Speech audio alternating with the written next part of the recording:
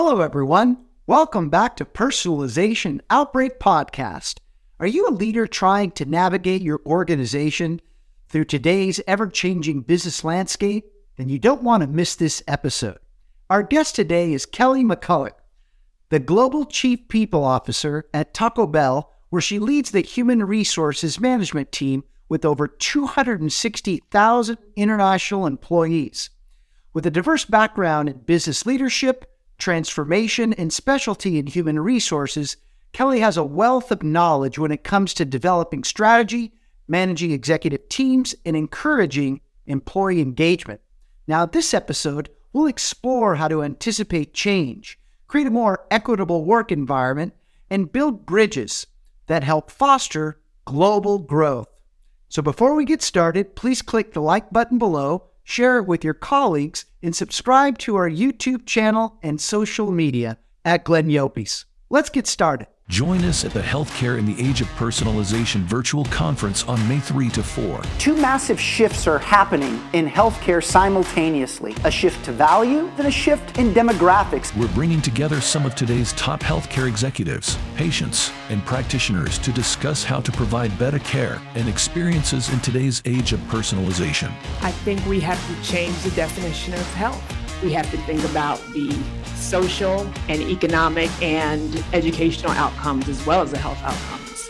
Learn from experts in consumerism and healthcare, inclusive patient care systems, population health, and much more. So it's not just the person with the diagnosis, it's what's around them, their family, their friends, and that is part of their whole being. Register now and get free access to the Leadership in the Age of Personalization course at Lightspeed Virtual Training. Join us today at healthcaresummit.ageofpersonalization.com.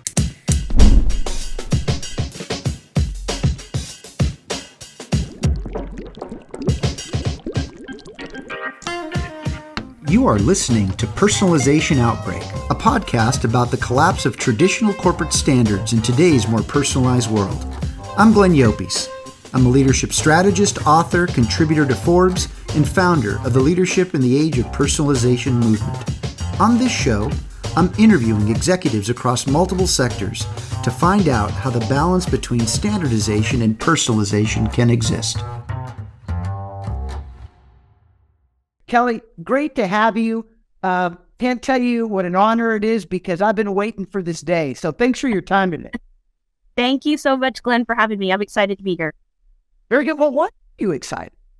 Why am I excited? Oh, gosh, because I could talk about business and people and strategy all day long. I think it's super exciting.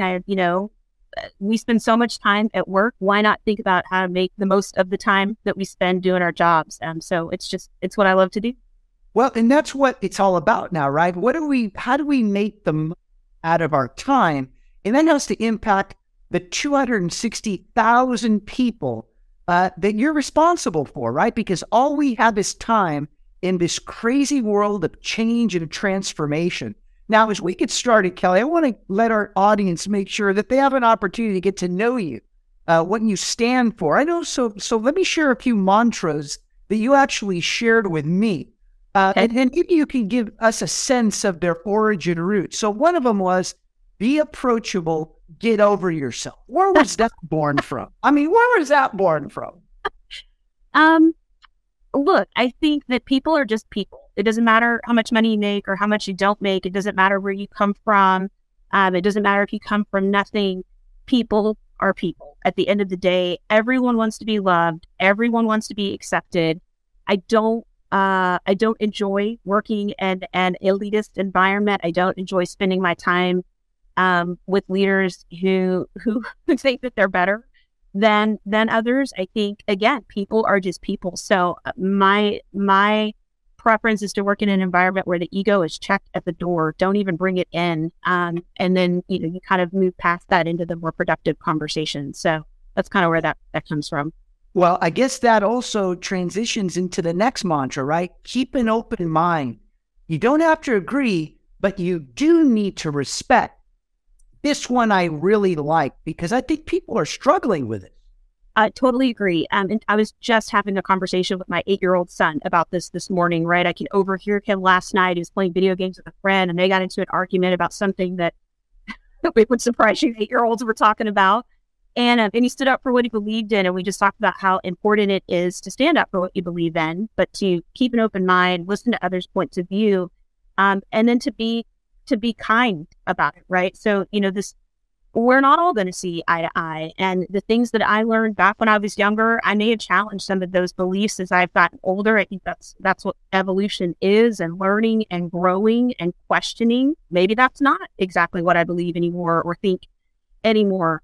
I think when you can diversify the people that are in your lives and that you spend quite a bit of time with, you can understand more about how different their lived experience might be from your own and vice versa. And you can just say, gosh, I never thought about it that way, or I never experienced that before I met you. And again, like, it just opens your mind, opens your eyes. The defining moment that we're living in business today, I mean, we were taught to do things a certain way, and now we're really being forced to open our minds to accept that, wait a second, maybe those old ways aren't the best ways. How would you advise someone that's so indelibly stuck in old ways of thinking to shift their mindset? I know it's a big question, but maybe give us a starter perspective. What do you think? Well, I think if here's what I've done, right? I can share what I've done in kind of how effective it's been. I think you need to have a natural curiosity, first of all. So you don't want to change. Well, good luck to you, right? So I do think you have to have a natural curiosity. I think you have to be able to recognize things have changed. And maybe you feel like you're in the minority now. Maybe you feel like, gosh, this was the way that I used to think. What happened to all the people that thought this way? And why are things now changing so fast? And so what I've done is I've talked to and listened to people who are much, much younger than me, right? But who are in the workforce, because this Gen Z group, they are big and getting bigger, and they're about to be the workforce, and they grew up very differently than I grew up. So I think it's really important to listen to what it is that they care about, to understand what's important to them, and then figure out as an employer or as a leader how you can help deliver some of those needs that they may have. But why are we in this state of denial, Kelly? Because what you're talking about is what everybody should be doing. Well, what's the state of denial? How do we break out of it? To me, the denial is fear. It's fear. People are afraid of that if I sit down and have that conversation, somebody's going to say something to me and I'm not going to be able to go do that. Or it's going to be such a wild idea that my executive team is going to laugh me out of the room, right? It's all fear-based. I think change and the fear of change is a big deal. So I do think that you got to listen with an open mind, and you can't just dismiss something. We had an idea come up here from someone on my team here at Taco Bell as it relates to coming back into the office. And we had a very traditional perspective from our executive team of, no, just tell people this is when you're coming in. And I had somebody courageous on my team who came and said, let's look at it a little bit differently. And I said, ooh, that makes me a little bit nervous, but you're right, because we do need to look at this differently. We ended up looking at it differently. We ended up in a really great place. And I think both our executive team and our employees are happy about where we've landed. So it takes a lot of courage. Well, and it makes us recognize that in the end, where we are at in the present and where we need to be in the future is thinking about the ways we work, lead, and conduct business with the individual in mind first. Which leads me to this question, Kelly. What are some of the biggest challenges facing chief people officers, CHROs, and even leaders today?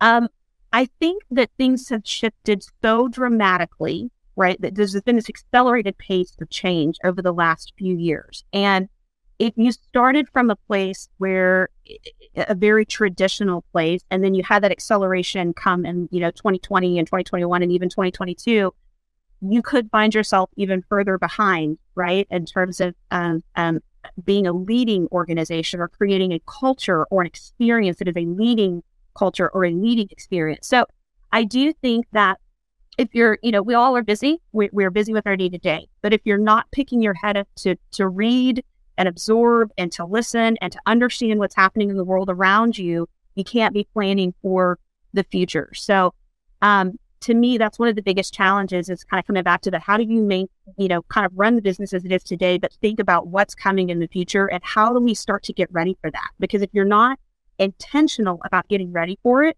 it'll pass you by. It'll take you over. Well, one thing that I've been examining, especially amongst CHROs, and again, I say this very respectfully because, our work has to do with a lot with helping transform this particular function within an organization. But as I continue to hear that, oh yeah, we're making progress, if the baseline is 0, I feel that we're defining progress not from a form of evolving and moving forward, but actually catching up. In other words, if baseline is 0, we're just moving from -55 to -20. Any comments on that? You could completely disagree, but that's why we've got you on this show, because I believe that you have this ability to see so much further than what the function has historically been and where it needs to go. What are your thoughts on that? I mean, I think it's a good point. If I think about how I do this, one, I think I'm a little crazy about planning. I just am, and my husband would be the first to tell you that, right? I tend to look ahead a lot. And look, done a ton of self-reflection on that. There's probably some control freak in there somewhere about needing to know what's coming. But I do think that again, coming back to kind of having the natural curiosity, having the ability to step back and say, where am I? Where am I? Am I at 0? Am I at -55? How do I get an honest assessment of where I am, where our organization is? Where do I want to be? Like, where do I want to go? Because if I just want incremental change, then reflect on whether or not the organization you're working in, if that's what they really want. I don't want to work somewhere where I have incremental change and incremental transformation. I want to make a difference, and I want to figure out how we create environments where others can make a difference. And so I think surrounding yourself with people who want to do more, who want to go bigger, who want to push harder, that to me is something that's really important to me. So I don't know if any of you. No, but Kelly, do you think that this, again, has something to do with the fact that HR, the function, has always been viewed as a cost center, and that's why we almost wait for people to tell us, when now it's really a profit center? The truth is, it always should have been viewed that way. And so it really takes us as the executive, as the leader, to take the initiative ourselves, because aren't we supposed to be the one to guide where the role should be headed? Absolutely.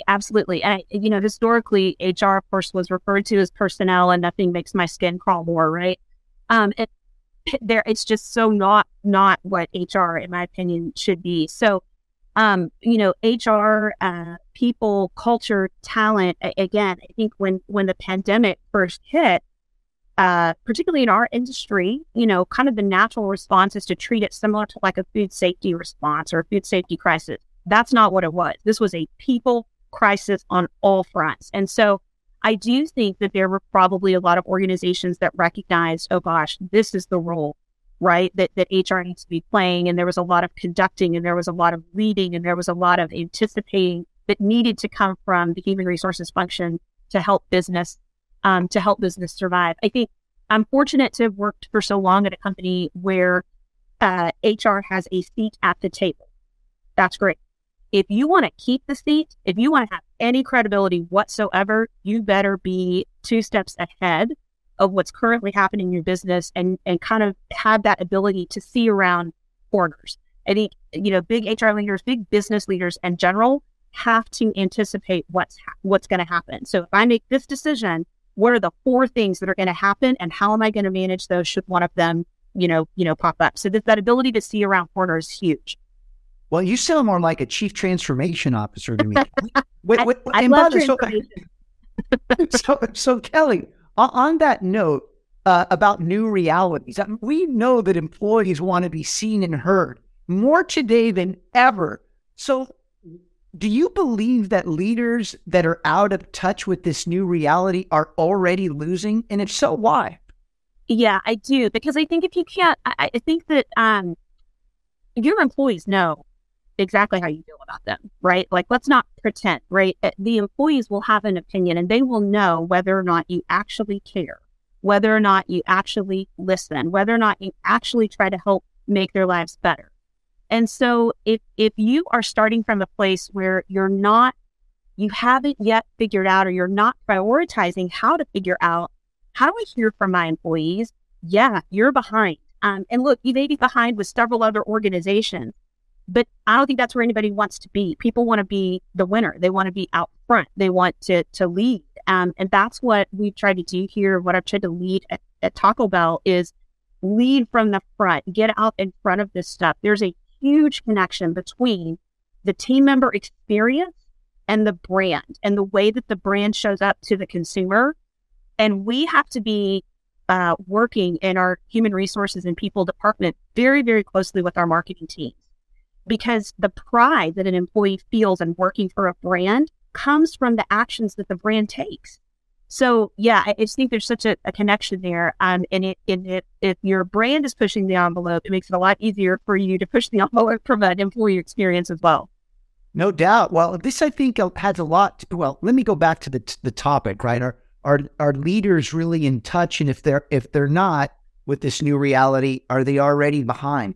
This is where I see a lot of leaders almost, with respect to this topic, playing not to lose rather than playing to win. And I think that there's the opportunities that are missed with that slight but yet significant level of preparedness to feel like we always have to play it safe rather than recognize that the people know the answers and we need to respect them regardless of hierarchy or rank. I don't understand why we don't understand that as easily as we should, especially, as you said, when the brand is what's really driving the value proposition that we all should embrace. Thoughts? Yeah. Well, you said the word that I was thinking, which is safe. We play from a place of don't lose because it's safe. Yeah. It's also boring.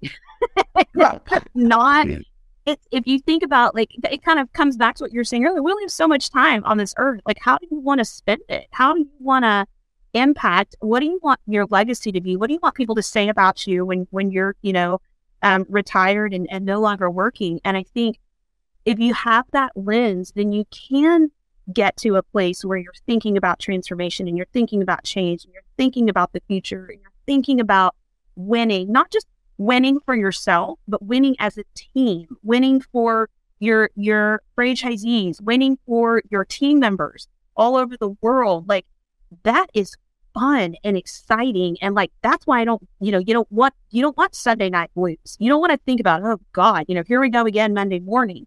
If you're living your life that way, if you're working that way and spending your time that way, it's so much more exciting. You know what, Kelly? You just said it. Is it, if we're just thinking about ourselves rather than the healthier whole, we're always going to play not to lose. And I think people need to recognize now that we are so much more interconnected and interdependent in every facet of our business, from how we go to market, how we manage risk, how we manage people, how we manage the brand. I know we have traditionally been put in boxes, but we live in a world now where there are no boxes anymore. And if we're not thinking like that, that's when we can't evolve. That's so, right. Kelly, tell us what project you're working on right now. I mean, just randomly, I'm asking you this because it seems to me that you go well beyond the confines of what the historical HR role has been. Yeah, look, again, I'm fortunate because we have the CHRO or the CPO position at the organization I work at, and the broader org is a pretty broad role. We're given a lot of encouragement even to step into the business. So something that I'm working on at the moment that's pretty significant is kind of just the evolution of Taco Bell globally. We are a powerhouse in the U.S. We know that, right? We have 7,700 plus restaurants in the U.S. We are enormous. It's a huge business. It's a mature market. We're turning 61 years young next week, I believe our brand is, which is great. Outside the U.S., we have 1,000 restaurants, and credit to the team that just crossed that threshold late last year. It's a huge undertaking. You think about Mexican-inspired brand, tacos How do you get people to understand outside of the U.S. and other parts of the world what is the taco, right? So it's a different challenge outside the U.S. So you have this huge machine in the U.S. that is a mature market, still some growth opportunity, but mature, and then you have this high growth opportunity outside the U.S. How do you lead all of that, right? It requires different skills. It requires different soft skills, capabilities. And then thinking about as the international business continues to grow, how does that change the structure of our teams to make sure that we are structured in a way that we've got the capabilities we need from a digital perspective, for example, or a tech perspective, to how do we have the right leaders who might be able to swallow their pride to take on what feels like a smaller opportunity, but knowing that it's going to grow so quickly, and you've got to have a strong enough leader that can handle the growth and be ready for it. So it's managing kind of that whole transformation around growth, and growth looks different in different parts of the world. Kelly, you have so much to offer. It seems to me that, I've always said that legacies aren't defined at the end. They're actually shaped at the beginning. Where do you see your legacy in the work that you do and the ways that you think? Well, I mean, I really hope that if people think back on the time that they spent with me, whether we worked directly together, indirectly, at the end of the day, that I hope they say that I was a kind person. We may not agree on everything. We may not have been best friends, but I do hope that they can say she was kind, she was caring, she was professional, she gave it her all, and she cared about our people and our business and did the best that she could. So, that's easier said than done. There's certainly, especially working in HR, situations where people are going to feel that way. Can't win them all. Do the best you can, and make sure that you feel good about putting your head on your pillow at night, knowing that you did everything that you could, and you learn from your mistakes, and you keep going forward. You know what, Kelly? I think there's something else we're going to say, that it was you who was able to not only discover, but allow someone to utilize and apply every single ounce of their capacity, because that's what my experience has been with you, and the value that you've just offered, not just myself, but our listeners, more importantly, has just been really tremendous. And I'm so grateful for your time today. Thank you. Thank you so much, Glenn. I appreciate you and your friendship and your leadership, and having the opportunity to come on today. I just really appreciate it. So thank you. No, you're very, very welcome. And as we end every show, when you lead in the age of personalization, you will see things that others don't, do what others won't, and keep pushing when prudence says quit. Thanks, Callie. Thank you. Thanks for listening to Personalization Outbreak. Make sure to subscribe so you never miss a show.